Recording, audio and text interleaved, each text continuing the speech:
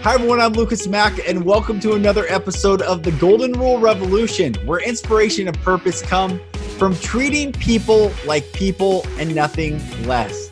All right, I've had quite a bit of guests over the series of the Golden Rule Revolution, but none, I think, so interesting, so powerful, and profound as my guest today, Chumahan Bowen. He is my brother. He is he's an attorney. He's I call him a philosopher, a wise sage, and he is an American Indian from the Northwest, the Puyallup tribe, and he also has the name Medicine Bear, which he will dispense that power, I'm sure, in this episode. So Chumahan, my brother, thank you for joining the Golden Rule Revolution.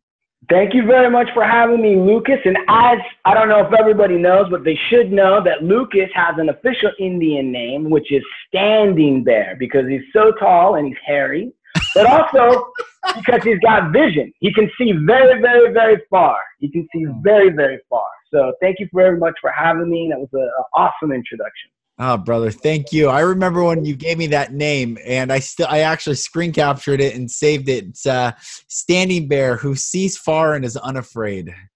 That's true. Sees far and is unafraid. That's true. Yeah.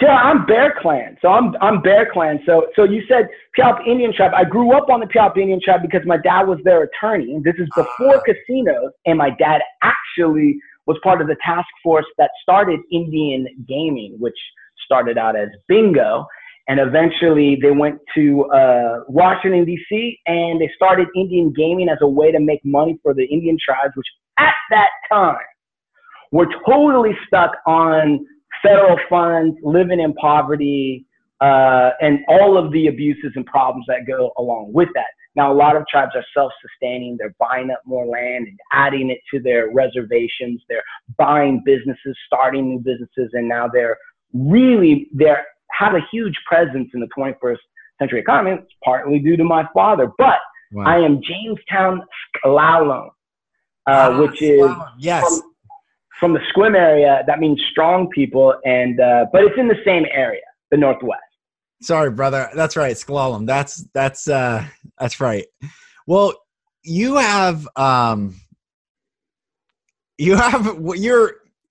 so much. Lauren, my wife, was talking about, oh, he's going to be such a great guest because he has so much. And like, your story is so fascinating. I think just media wide, when you look at the social media landscape in the United States, you see very little American Indian presence,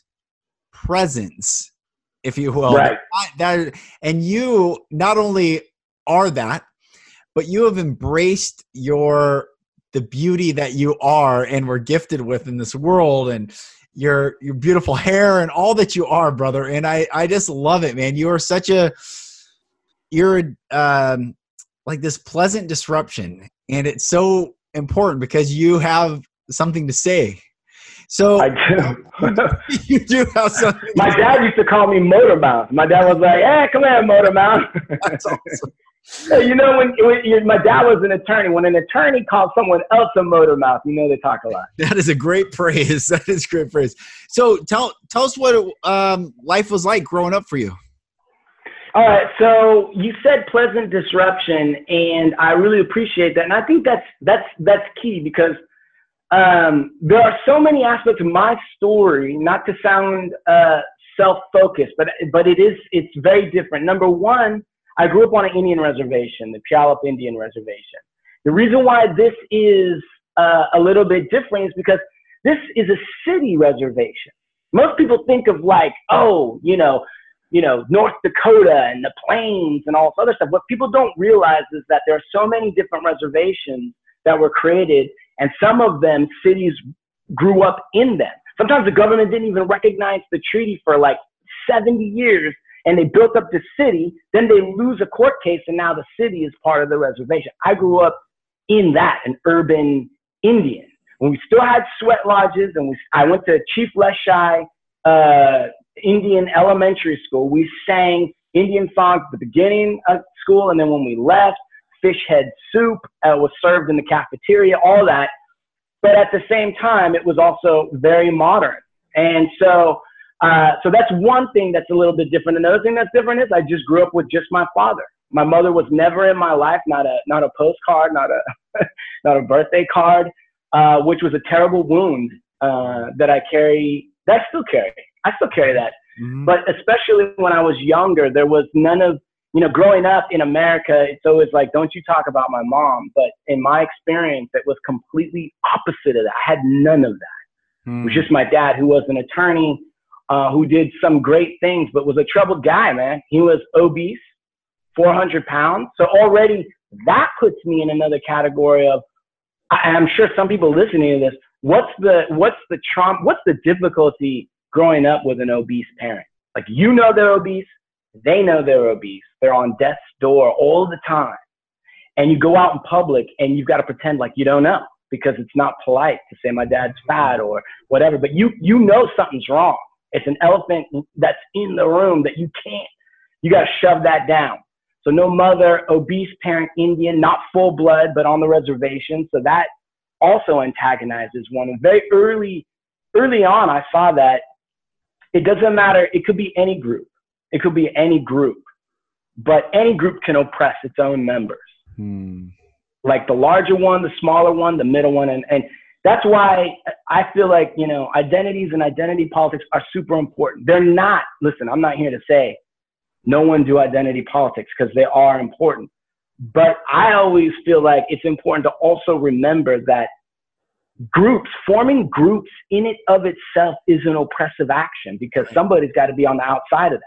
That's right. And so in the United States, on the one hand, if you don't have a group, you don't got power. It's not going to happen. But on the flip side is that there's a lot of people inside that group that don't fit the definition perfectly, and they're suffering. So all of that at a very early age caused me to have a very jaundiced eye. I think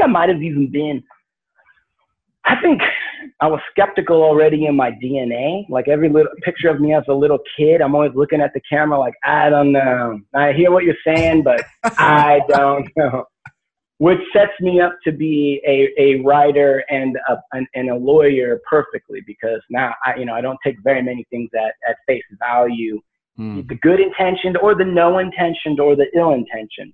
All of these messages, all these thoughts that come across our path, there's something more if you drill down all of it. I've heard one of the early episodes in this podcast series, I say labels are the most dangerous. I believe it's the most dangerous application in society.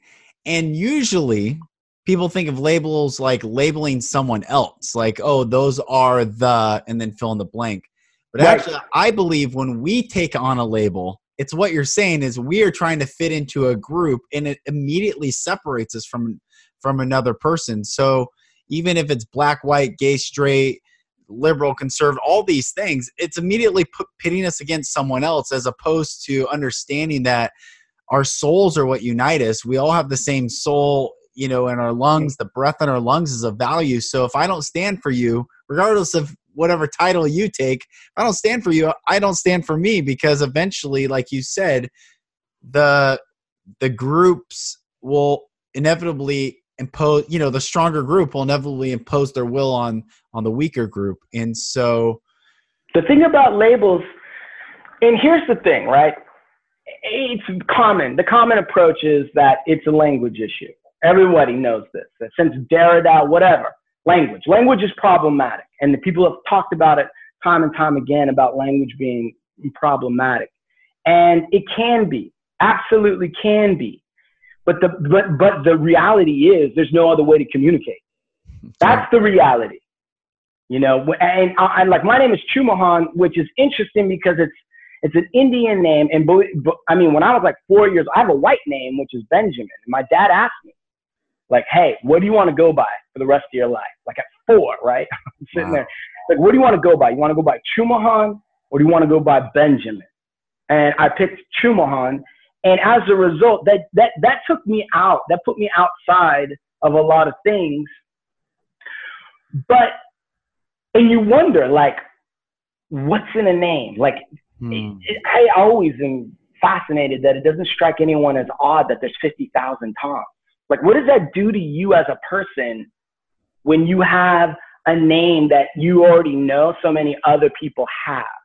That it's already so common, it doesn't have its extra. And this is probably why there's such a thing as nicknames. This is why. And in every culture you go to, there's a name and then there's a nickname. American Indians, actually, on a lot of different tribes, they've had like 4 or 5 names. Sitting Bull had 4 or 5 names. Wow.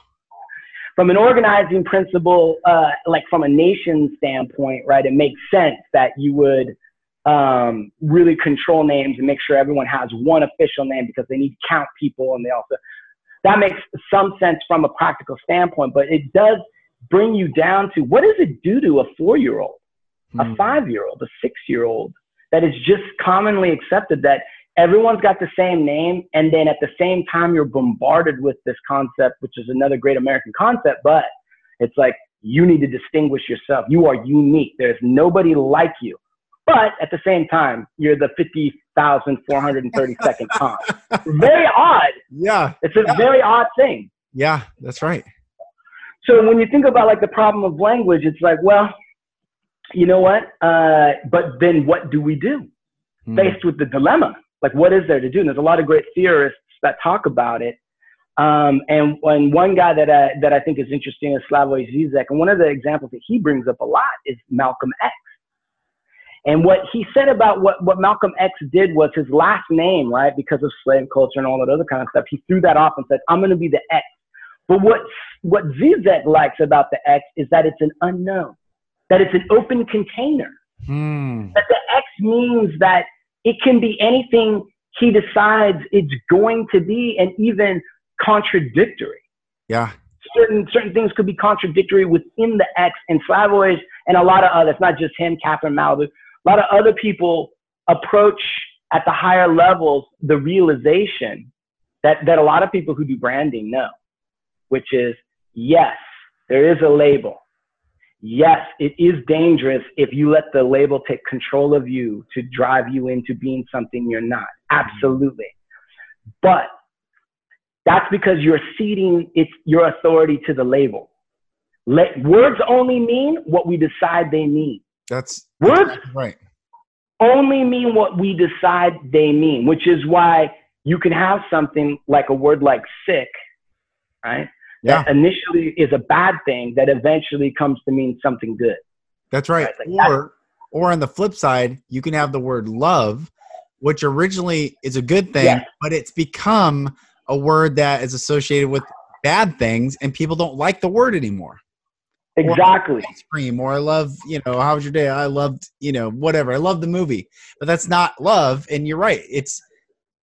I'll tell you right now, I'm on a mission. This is so cool that we're talking about this. I'm on a mission to take back the words from abusers that have taken language to control and manipulate society. Absolutely. Like, an abuser doesn't get to tell me what love is. Love is the root word in Hebrew means ahava, which means to give. Love always gives.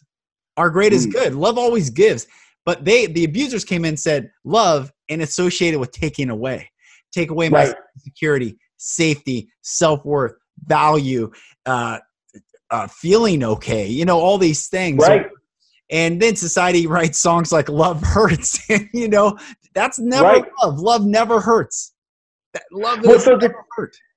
The thing is so the question then becomes like, really, it's about whether or not, and a lot of people are not encouraged to think for themselves and to take inventory of the words or the labels or their identity, whatever they think they are, right? They're not encouraged to take stock of that and say, like, you know what? I agree with this quality, and I am going to add this quality to the label that I've adopted for myself. I'm going to take charge of that. It's my responsibility. I own it. Yes. And that's, I believe, what is meant by owning, like, your identity or your label. The issue is like, are you going to stand up and say, you know what? I'm no longer going to surrender to default meaning. I'm not going to surrender to the default. Somebody else said it. They claim to be an authority. Maybe they even were, and I'm going to submit to that, and I'm going to live within the prison of their meaning. And the question is I'm going to stand up, and I'm going to use my voice and use my strength to say, you know what? This word also means this. It's so good. This is so good. I hope everyone listening, rewinds, go back and listen to what Chumahan just said. This is the permission. We are granting you permission to reclaim your own sovereign authority for your mind, for your body, for your soul, for your spiritual worldview, for your ability to articulate your own self-value. It's not a derivative of anyone else's, as Chumahan said, me. Their passed down me to you is not your me. That's right. That's amazing. That's amazing. Right. Yeah. And I love when you talk, it's interesting that we're talking about abusers, because I grew up and I had abusers that were women. I had abused. So like, it's interesting because a lot of times, and it's true, abusers are men. But then every so often you have these abusers that are women, and it's even hard for culture at large to really envision or see women as predators, that some women could be predators. Yes. And, growing up, I had an aunt that molested me when I was like 6. Wow. Like 6. And also had a relationship with my stepmother when I was 15. Wow. And she's 32. It didn't even dawn on me. And the way culture's so set up, for the longest time, I thought that I carried around the shame that, like, I must have wanted that. I'm a guy, I'm a red-blooded male, and that's the fantasy, an older woman, and all that other kind of stuff. But what no one ever told me was that you're also going to feel ashamed. You're also never going to trust women. You're also going to see marriage as a potential blind spot. And what all that really did to me, one of the biggest marks, and I no longer look at it as a negative thing at all. I see it as an empowering thing. But wherever I am at, I mean, we could be at a buffet, I could be sitting down with the president, I could be in a business meeting, whatever it is. If there's kids around adults, I don't even know if you identify with this, Lucas. If there's kids around adults, all of a sudden something goes on, like a radar goes on. And no matter what I'm doing, I'm also paying attention to the body language. And then if I see something that it just looks a little off to me, it just reverberates. I see it. I feel like I see it. Oftentimes I'm not in a situation, it might be the way somebody holds or hugs or plays around with the kid, and it's not their parent or whatever it is. But the minute I see it or I hear a language that sounds a little bit inappropriate, like just a touch. Yep. Do you identify with that? Do you have a radar that clicks on? 100%. I call it nuance. I have become a master because of the way I had to grow up. I've become a master at nuance. And like, it's not what someone says, it's what they're saying when they're saying it, and they don't know sometimes they're saying it. Or, I joke around, like, when I used to be in victim mode, trying to keep myself safe all the time, I felt like I was a deer in the woods and like, wait, something's there's a twig, a leaf fell somewhere, but it wasn't the right, something's off. But also I do that in social circumstances. Like it's hypervigilance because I do recognize, I know it and I know it because we've gone through it and we see it. And dude, I'm telling you right now. Oh, go for it. I've been in situations like my wife, I've overcome a lot. So now I have a daughter. She's 3 weeks old. I love her. I have a wife, right? And I believe her name is Tigra Sarah, by the way. But the thing, she's amazing. But the thing is like, I have close people who know my story a little bit. And so like, we can go to like a church service or whatever it is, right? And then I'll see something. I mean, I will see something that, it's not, you can't indict anybody for it. It's like I said, it's the way they're holding hands. Yep. Right. And you're supposed to not look. And so along with the nuance, I've also become hyper vigilant about blind spots in culture. Do you know what I mean? Yeah. Yeah. Where there's like places in culture where you're not even supposed to suspect there's a problem. Like you're not supposed to suspect that there's sexual abuse going on or there's an inappropriate line being crossed in certain circumstances. And to even think that way, sometimes people will be like, well, what's wrong with you? That you would even see that. They turn it back on you. Right. But there's like certain doctor situations, certain, mentorship situations where I almost can feel the tension because you're not supposed to look there, and you got to believe like, I don't know if you saw the documentary, the Michael Jackson series, right? And you can see clearly, like, wow, there was a huge blind spot. Right. Like now, hindsight's 2020. Everybody knows now. But at the time, right, this guy with this childhood that he never had, and he just wants to, romp around with the boys upstairs, and you're not supposed to even question that because it's so innocent. Right. All of that for me now, because of what I went through, it's like always on. Okay, I've never shared this on a podcast, but it's the perfect opportunity to. My friend Larry, who introduced me to ALA, where you and I first met. Have you ever? Yeah. Navy SEAL, 10-year. Navy SEAL Larry. Yeah, medically retired, a hero.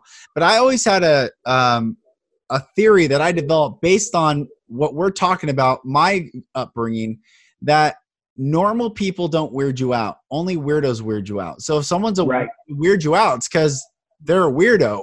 And I talked to Larry about that one day, and he said, there's a physiological, our body has triggers to know if you're in an elevator, something's not right. That's because something's not right. It's not. Totally agree. And we ignore these sensors, and some people just shut them off, or they don't want to. They're just not in touch with themselves enough to feel it go off. Yeah, exactly right. I totally agree with that. And like I have interns and I have assistants that work with me in my law practice. And, the field of law is one of authority, right? You have a judge, he's got a higher chair than everybody else, and there's all this authority, and the senior partner, and blah, blah, blah, blah, blah, blah. But in my discussions with them, because this doesn't extend itself just to like molestation, let's say, but it also in negotiations, right? Like a negotiation or a business partnership or even analysis of a case. And I always urge them, like, if you feel like you can't articulate it yet, but if you think something's off, it's because something's off. Yes. 100%. 100%. And you know what we do? The term gaslighting? Gaslighting is to tell someone that their experience did not happen. So narcissists do this to people over time and destroy people's brains, where eventually they can lose their mind. They're not even, what happened? Did it happen? I don't know what happened, and it's a form of control. However, we gaslight ourselves in society when we don't acknowledge that trigger. When something's off. Oh no, something's not off. Well, that's a form of self-gaslighting. We don't need narcissists to come in and gaslight us when most of society is gaslighting themselves. Well, because it's so dangerous. It's so dangerous, Lucas, because if you are feeling that and you decide, I'm not going to gaslight myself, I am going to follow this thread, it is going to lead potentially to a confrontation and some memories that you would rather not know. Some memories you'd rather let go.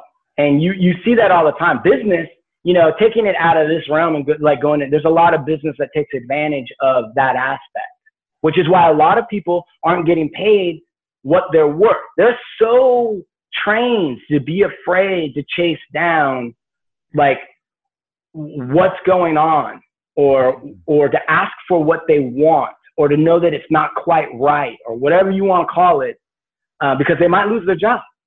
There's a risk. The downside is I think it's almost impossible to develop self-confidence if you do not follow those leads that are going on inside of you. You don't have the courage. Somewhere inside of you, you know it. And that even takes on its own shame because and it works a lot in this way where it's like, well, if I didn't say anything, then I'm complicit. Then right, my silence is somehow complicit. Even if it's not anything super negative, but it's just a weird family drama or whatever it is, which is why I'm always, and I tell you something, I'm gonna tell you this straight up. And if anybody out there that is listening to this, listen to this, because I have family members, right, who I would ask about family history all the time. Dig and dig and dig and dig and dig. And question and question and question all the time. And some things don't add up and blah, blah, all the way up to grandparents, great-grandparents. Because I'm trying to understand the fucked up family that I come from. That's what I'm trying to do. Yeah, yeah. And invariably, they always say, like, why are you asking? It doesn't matter. Or there's nothing there. I don't know. There's nothing there. But 100% of the time, there's always one more thing behind that. There's always one, no matter what the protest is, no matter what they say, there's nothing there. I swear to God, it's I don't know. He just liked Apple, whatever their thing is that short circuits. Yeah. That closes off the inquiry. There's always something beyond that. Always. And so that's why I always tell people, I'm like, if you feel like there's more to the story, there's more to the story. That I did this podcast.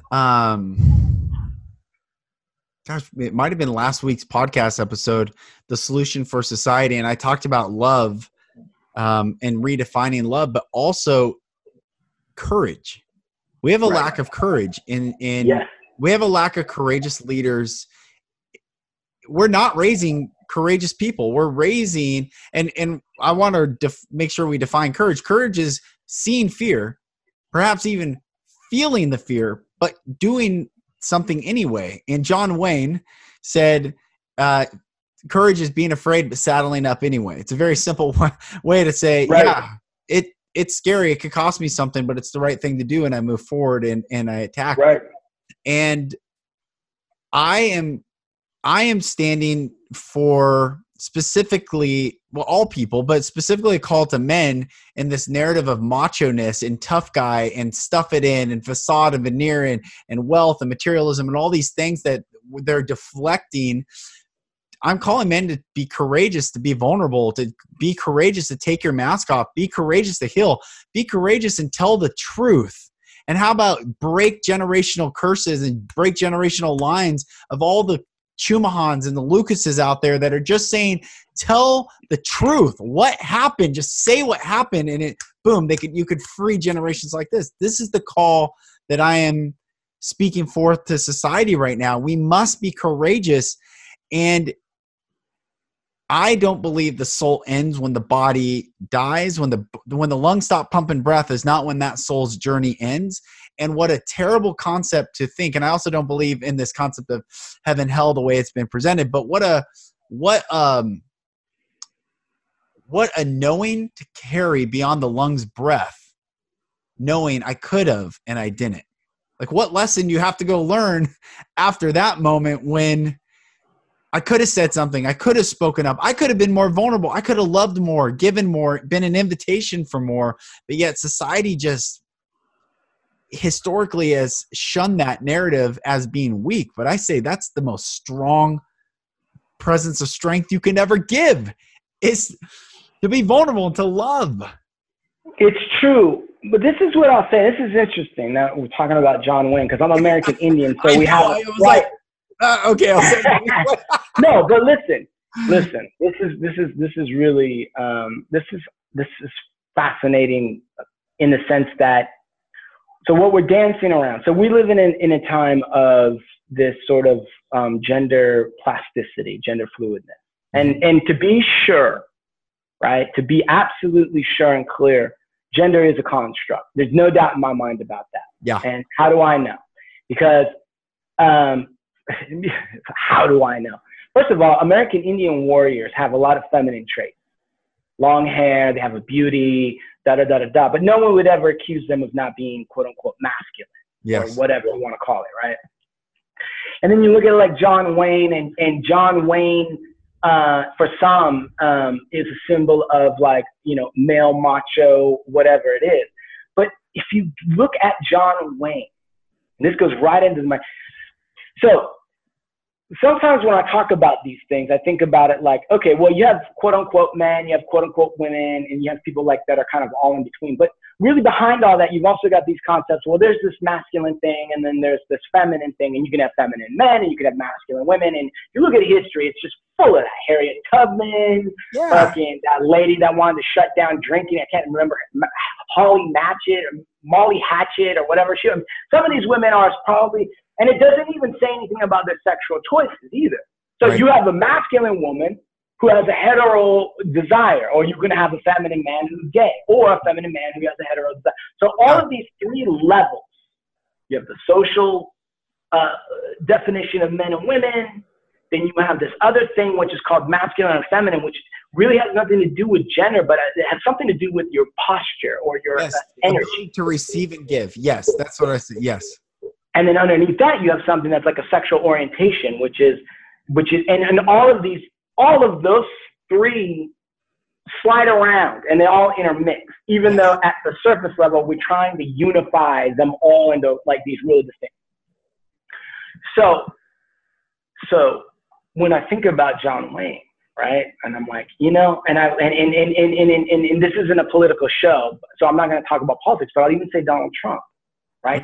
Yeah. It's a fascinating thing because in our society, we've got, at least at the very large cultural level, you've got sort of two male types, quote unquote male types, that are supposedly masculine. You have the John Wayne Trump type, and then you have kind of like a Clint Eastwood type, or like a Bowen identity. Stoic, the silent. Yes, right? Yes. So you got the loud guy, and then you got the silent. Now my father was obese. He fell in line with the John Wayne style. Got it. And if you look at the John Wayne body, right, it's not what you would consider masculine. It's big hips, a big belly. He's very loud. And even if you look at some of his older movies, the way he walks, he's got a strange like sachet when he walks, which is not. Then you look at the Clint Eastwood, the Bowen identity types, and these guys are like full of self-control, right? They're quiet. And so while I wouldn't think about it so much as male or not, and if you look at the president, right, he's got this bouffant, kind of whipped up, kind of like beehive hairdo thing going on and wide hips, and he's very loud, but very soft. And I think about that and I think, I don't even know if this goes along with your show, but the thing that I came across was like, is that masculine is taking it out of gender. There's something about masculine that's about self-control, right? If you take it out of gender, masculine is something about self-control, controlling your appetite, controlling your mouth, being focused, being execution-driven. Like you're going to execute, you're going to get it done, whatever it takes. Yes. And then the other side is a show of masculinity, but underneath it seems feminine. And so when I see John Wayne, what I really see is somebody who's identified with a feminine, what he thinks is a feminine form, which may be his mother, a pregnant woman, a large, right? And then because of society's expectations, on top of it paints a very loud macho bravado. Like and think about it in the sense of even from a child aspect, the John Wayne character is one that's known and notorious for drinking out of a bottle, right? Which is kind of like something that babies do, right? Like started out with a bottle, now I'm kicking out. And so what I have to do is be very loud to demonstrate my masculinity, because inside I actually might be more identified with the feminine powers. Okay, I love where you're going. Stripping away, because I reject the narrative of feminine and masculine as genders. I think that's right.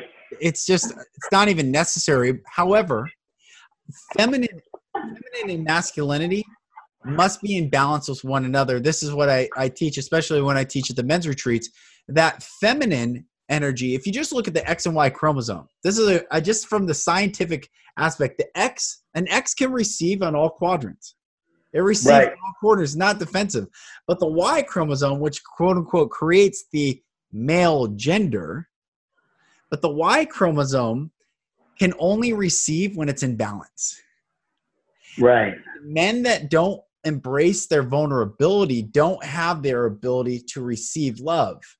And when they don't know that they are loved just the way they are, they don't know how to give that love. They don't have any capacity to contain the love because for whatever reason they were hurt at an early age, they will take this one-sided arm of the Y and protect the side that was been broken. And you're right, exactly what you're saying. Create this massive bravado and take more sex, drugs, alcohol, materialism, all the things to try to satiate the lack. And I really see men, what are men's roles? Because I'm watching these ancient civilization shows and they're going back. That was actually the women were the most fiercest warriors, like these Amazonian women, that there's this narrative of like, the women were the warriors. The men were more like, go get the food. And while we were going to get the food, we're like out. There's just different constructs of society.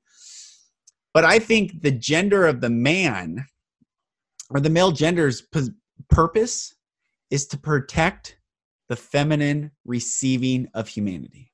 So I reject that Donald Trump's masculine or John Wayne's masculine or any of the macho, what I call macho men. That's not masculinity. Masculinity is protecting the vulnerability.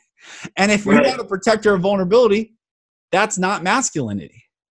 And this different narrative, I love that we're talking about this because, yeah, who's going to say the American Indian with their beautiful hair and wearing feathers and paint, essentially makeup, right? Is not masculine. That is masculine because they protected they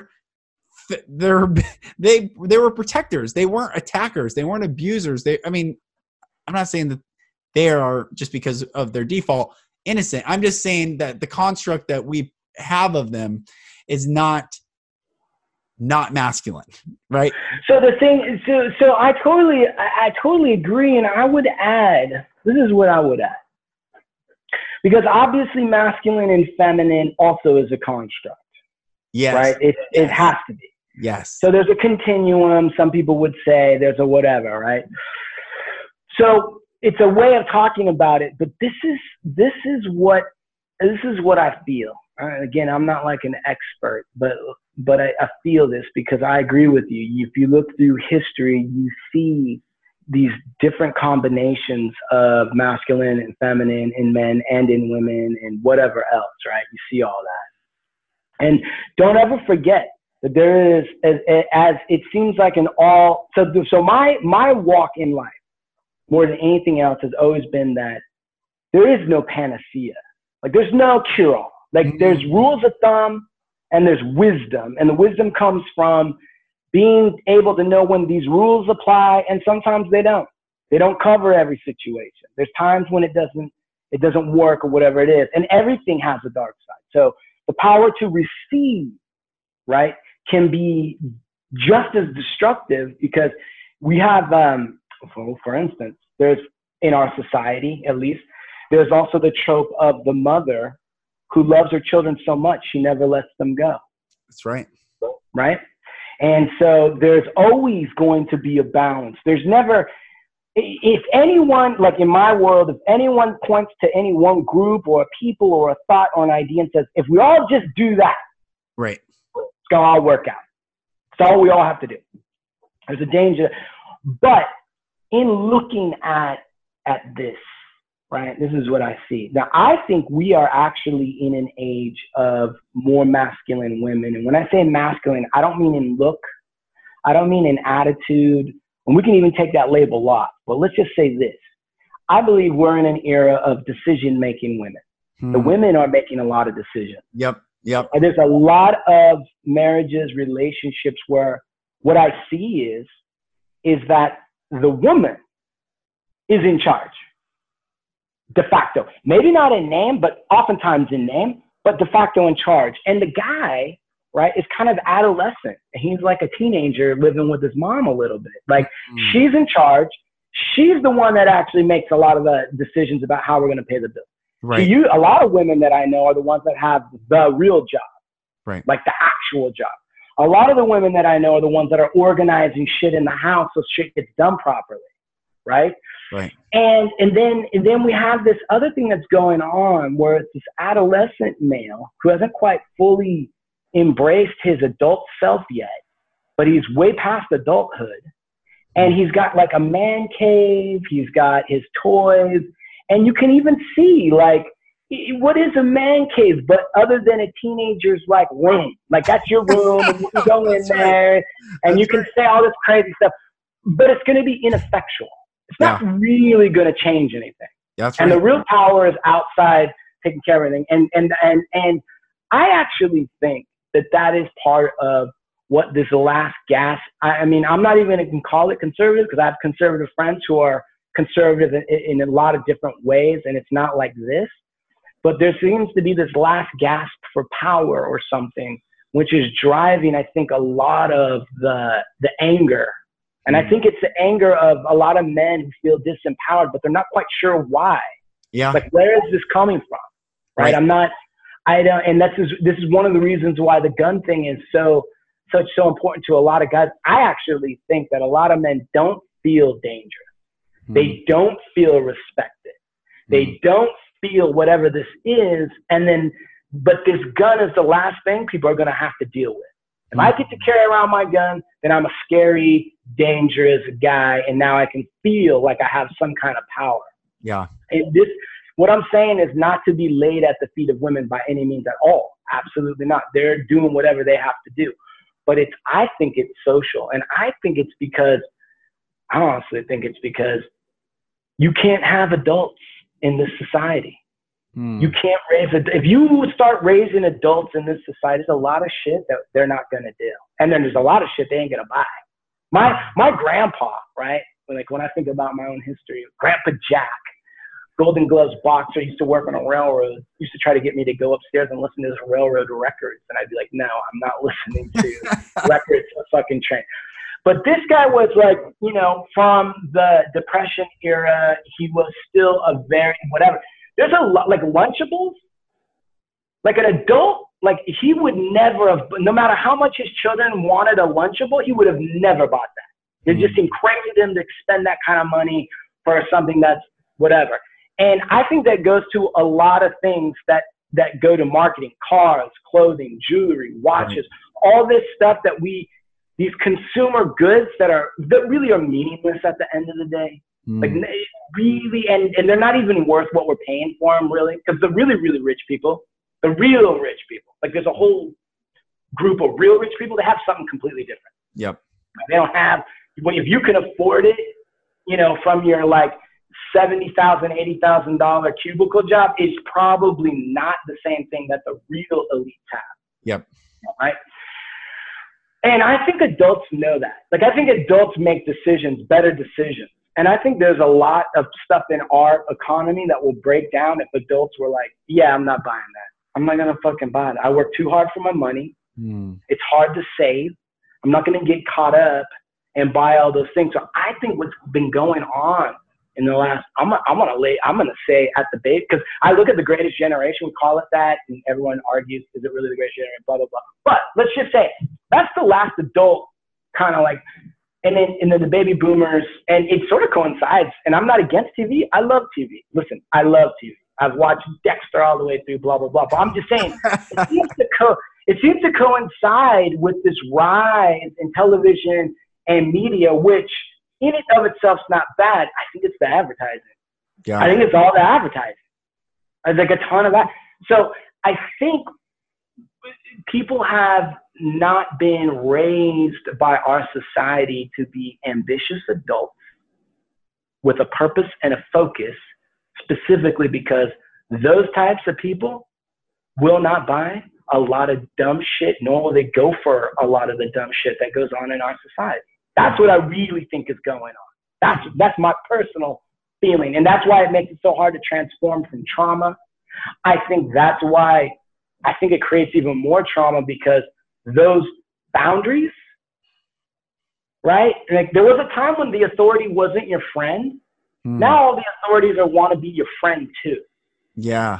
You know what I mean? Yeah. So there's certain boundaries that are kind of blurred. And I think that even just makes it a little bit more easier or more confusing about like what people can and can't do, or what's going to be harmful or not harmful. And I think that's partially a byproduct of this making everyone more adolescent, more teenage.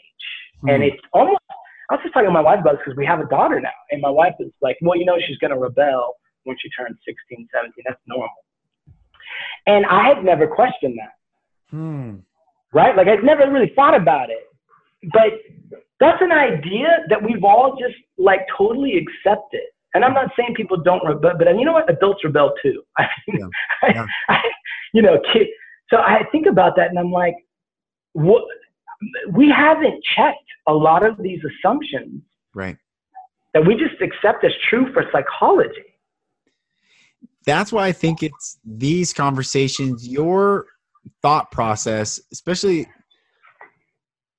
that's why it's so important to take the narrative back and to not allow our identity to be given to us, our language to be given to us. I mean, you speak another language, that native tongue. You know, actually, this is fascinating. And now that you have a 3-week-old, there is a show you can Google.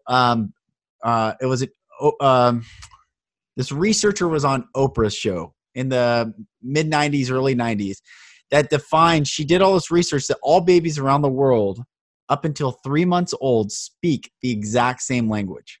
You guys check this out. It's like five tones that every baby that she did research all around the world in every culture, every society make 5 sounds that are exactly the same, and they all mean the exact same thing. I'm hungry, I'm tired, I'm uncomfortable. 2 more, I forget, 5. Right. And I think at our truest self, we're gifted with, we come into this world in this, we're all together. And then we come through these paths of these communities. You came through the American Indian path. I came through my path. We all come through our different paths. And I think our great purpose is to take these paths, what is healthy, and reunite back to our origin in healthy patterns. And in order to do that, we must identify that which is not healthy, reject it, and steward those that are coming behind us to say, this path was not healthy. Go down the healthy path and you will be on this path towards health and unification. And truly, I really believe this, brother. I think every person on planet Earth craves to the essence of their soul 2 things. They crave to be loved, and they crave to be affirmed. Just to be told, I see you. I know you. I acknowledge you. You matter. You matter.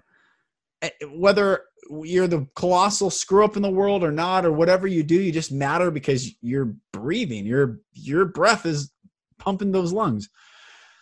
And so all this unaddressed pain and trauma, it's just, I think, a teacher for us to say, hey, I see it, and that's just not the healthy path.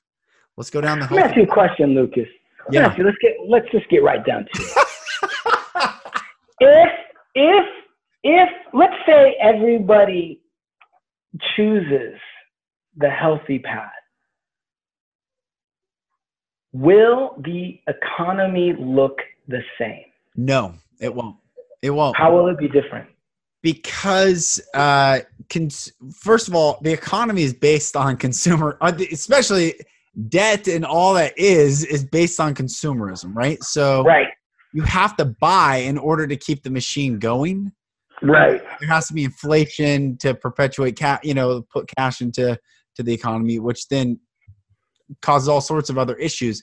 But if we were all down the healthy path, we would steward. I'm going to answer this. And I just watched this show called Missing Links. This geologist said there's enough food on planet Earth to feed every single person on planet Earth right now. And there's enough electricity. There's enough electrical sources to power every single home that wants power in their home on planet Earth. Totally true. I believe that 100%. It's the structure to get things to those people is not conducive to making money. It's just not. People, how am I going to make money? And so then the question is, why do we produce what we produce, and all these philosophical questions that I think are valid, but it will change the makeup of our economy. It will change the makeup of society, and it should, because what type of arrogance can one say that this is nirvana? This is not nirvana. So if it's not nirvana, why am I trying to protect that which is not nirvana? And yet, the reason why this podcast is called the Golden Rule Revolution, I do believe in being revolutionary, but I reject the path of violence. I reject the notion that to destroy is the only way to build. That is counterintuitive, I think, to just that which is nature. I think the path is take a seed of the good and plant it in a different environment and cultivate that. And then people that are feeding off that seed that is not good in that negative environment will see and say, oh, I want to choose that. Okay. So first of all, I'm super happy to hear you say, right? Like, obviously, because the economy would have to change. Yes. Because it's producing unhealthiness. Yes. Yeah. Okay. And I love that. And I agree with that. I think right now in our society, we're like, got so many gurus that are trying to have it both ways. They're like, yes, we need to change society, but we still need to get rich. And I'm really looking at that and being like, we're like at the tail end of that. Like clear those two are not going to come together. Yes. They can't. Yes. They haven't. But a lot of people that want to do a revolution or they want to make a social change, they want to have both because they're afraid of lack. Yes. They're afraid. Okay. But on top of all of that, I would say this too. I think it's going to be so revolutionary because nature also is a destructive force. Yes. It is. Yes. So you know, when you watch, like, I love nature, but like when you watch a gazelle get eaten by a lion, there's a YouTube video. I recommend everyone go see this because it's the most gruesome thing you've ever seen. But what it is, it's a polar bear eating a walrus. Wow. It's a polar bear eating a walrus. Everything's white and it's the bloodiest thing. And you watch that and you realize, you know what? Nature's beautiful, but nature also contains its own destructive natures. And I believe human beings have the capacity to rethink even all of that. That even we have the capacity to realize new beginnings. Yes. That will be beyond just the default, which is that's nature. And a lot of times the reason why people like nature so much is because they think like, oh, well, human beings aren't a part of that. And so therefore it's innocent and pure. However, human beings are a product of nature. Yeah, we are. Right. No, totally. We're part of this nature. So for every time someone hates what human beings are a part of, which is my wife, she's vegan, I always remind her, I'm like, listen, nature made us this way. Yeah. Like nature produced us. It's now us to take our higher faculties to then realize something different. Yes. Right? Something new, something different, which I totally support that. Because sometimes when I listen to people talk about the environment, including my wife, whom I love, but sometimes like, and they say like, well, the world's going to end in like, 1,000 years, or everything's going to hell in a handbasket. And I'm not arguing that we shouldn't take care of our planet at all. I'm just saying sometimes when they talk like that, it sure sounds a lot like Revelation. It's just, it's not Christian. Yeah. It's science-based, but it's the same attitude. But if you were to tell people, you want to know what's really freaks people out? When you go, you know what? Everything's going to be okay eventually. Yeah, no, totally. Right? I was at human beings will make it. Oh my gosh. Right? Like if you tell people like, listen, yes, we are fucked up. And yes, there's a lot to clean up. But human beings in the end will make it. And not only will they make it, but they'll be the reason why we make it. That's right. And that will cause You tell people the world's going to explode, or you tell people it's going to burn up or whatever. No one questions that. Everyone's like, that's right. You're absolutely right. Now you're thinking. But then you say, you know what the solution is? It's a human being. Then people are like, wow, you're crazy. Yeah. You're out of your mind. I think, and I want to wrap this. Actually, I want to do another episode with you. And so let's do part 2, 3, 4. There's more to discuss. But I want to say about that narrative of everything's going to be okay. I went to Walmart the other day, on my way into a client's office, and I went into Walmart. Specifically, I bought 1 apple, 1 grapefruit, 1 orange, and put it in my hand. I walk up to the counter, and this woman who had crystals all over, she was wearing crystals and jewelry, and this woman was struggling. And if her emotional state was in the sewage, and I could just see it and feel it on her. And I'm looking at her, and she never looked up at me the whole time. And she just was taking the stuff and checking it. And I felt like clear as day, tell this woman everything's going to be okay. And I'm like, wait, what? This is just in my mind, like, tell her everything's going to be okay. And I'm like, okay. I was like, sister. And she didn't look up. And I go, sister. She goes, yeah. Still didn't look up. I go, sister. She looks up at me, and this woman's probably in her late 40s, early 50s. And I said, everything's going to be okay. And she looked at me. I actually get choked up. She's like, I hope so. I hope so. Wow. I was like, whoa, I have the chills all over my body. I mean, right now I have the chills remembering that I walked to the office like, whoa, I just told someone I felt like I was supposed to tell them everything. And I don't know, who knows what's going on in her world. But that narrative of everything is going to be okay. Right. It is going to be okay. And that's the message that you want to change society. You want to change our economy. You want to change the culture. You want to change the narrative. You want to change literally everything. You want to be different than the revelation, fear-based, control-minded narrative keeps everyone slave to power. You tell them it's going to be okay. Wow. Wow, man. I'm just trying to imagine you walking into an office and without saying anything, just looking at an office worker and saying, it's going to be okay. It's going to be okay. That's a big risk. Yeah. That's a risk on your part. I mean, that's on some level, some people would look at that and be like, that's just crazy. That guy's crazy. And maybe I am, but I'm crazy. No, I'm just saying from the outside, people don't do that. No. People don't do that. That's not one of the accepted modes. No. And you just like walked in, you had an instinct, and you said everything's going to be okay. I mean, God, I wish we could have filmed that. Oh, man. And it was like I scooped her soul up from the ground and just put it back into her. It was like, I hope so. I'm like, man, what are you dealing with that you're not sure if it's going to be okay? I mean, dude, who knows? Who knows? We've all been through hell. I was raised in hell. I know hell. And guess what? I got family members who aren't even in hell. Like some people, okay, you had a traumatic, that makes sense. Some people, it's like their shoelace is untied and the world's coming to an end. Some people, it might not even be that. Yeah, that's right. But okay, and we gotta wrap this. But that's why I say everyone's trauma is unique to their freedom, right? Right. It could be the most traumatic thing to them because that's their sensitivity on earth. I don't know. Right. But I know what you're saying. Is right. But yeah, it's, brother, I love you. I am with you. Everyone, how can people find you? Because first of all, your Instagram account. Chumahan is a profound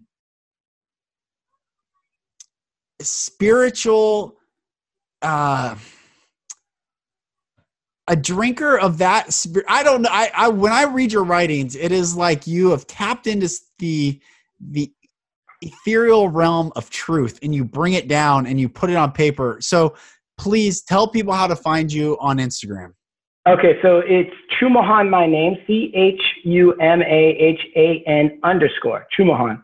And all my poems, all my insights are up there. They're all written on legal pads because I'm an attorney. I come to my office at like 4 a.m. and And for like an hour, I work on the poetry. I also have a podcast, although it's not as beautifully spiritual as yours does. It's a podcast called The Hard Luck Show. And this is really about my partner, Steve Lucky Luciano, who did years of prison in state prison, right?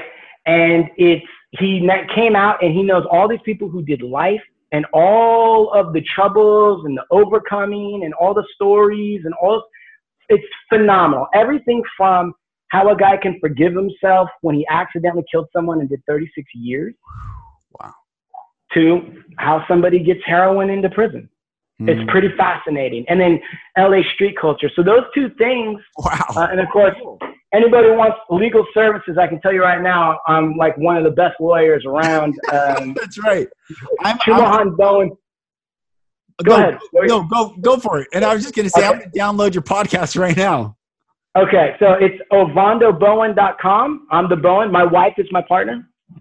And we do everything. IP, intellectual property, business litigation, in case you want to get out. But dude, honestly, do download it. But just know it is real. It is raw. Sometimes there'll be 30 minutes of me doing an in-depth analysis on Julius Caesar and whether or not my partner Steve has a right to talk about the time that he robbed a bank. Wow. It's amazing. I want to say, which I love, oh, this is great. So I just subscribed. And at the bottom of iTunes or the podcast app, it says you might also like. You're the first one that comes up. Hot boxing with Mike Tyson. Mike Tyson's that's the first one. So awesome. To Live and Die in LA, and the third one, the Joe Rogan Experience, which is my favorite podcast, and I'm gonna listen to yours. So thank you. Please, it's an unflinching look and at street life. It's an unflinching look at men. It's an unflinching look at our childhoods and how we got to where we got. The first episodes are our guest is Estevan Oriol, who is photographed Dr. Dre, photographed Eminem. Wow. He went to Afghani prison and photographed the Taliban. This guy started out just on the street, made his way all the way around the world with a camera. Unbelievable. Wow. Great stories about smoking weed on an airplane. I love it. Well, I'm going to put your Instagram account in the show notes, your podcast in the show notes, and your law firm site in the show notes. And brother, thank you so much for coming on the show today. All right. Thank you. Anytime you want me to come back, please. I love it. I love you. I love you too. I love you. All right. My brother Thank Bear. You so much. Love you, man. All right. Bye. All right. Standing Bear. That's right. Out. I hope you enjoyed that as much as I did. Chumahan Bowen, what an incredible man. An American Indian, an attorney, a poet, a philosopher, and just a passionate soul. And he really wants to stand for what is right. And when I first met him, we just had an incredible connection. And so it's been a while. We tried to work this out, and I'm glad it worked out to get him on the show. My friends, there are so many amazing things happening. First of all, I want to acknowledge you for listening to this podcast. I've expressed my gratitude, which I'm incredibly grateful for you listening, but I want to acknowledge you for listening. This narrative, even the podcast that you just listened to between Chumahan and myself, I am a podcast junkie. I listen to a lot of narrative. There's so many brilliant people out there, and yet in addition to all the great narrative, this conversation, this type of conversation is so important. And I acknowledge you for listening. I acknowledge you for being a golden rule revolutionary, to treat people like people and nothing less. So thank you so much for joining, listening. I ask you to share this podcast, to rate it, to subscribe and download and help grow the audience for this, because we are moving towards a great movement, a movement that heals people, heals the hurting, and gives safe spaces for people to process all the pain and trauma that they have. For more information on me, go to my website, lucasmack.com, or go to my newly formed nonprofit, vulnerableheroes.org. Find me on Facebook, Instagram, Twitter, or LinkedIn. Thank you for listening. My name's Lucas Mack, and I'll talk to you on the next episode.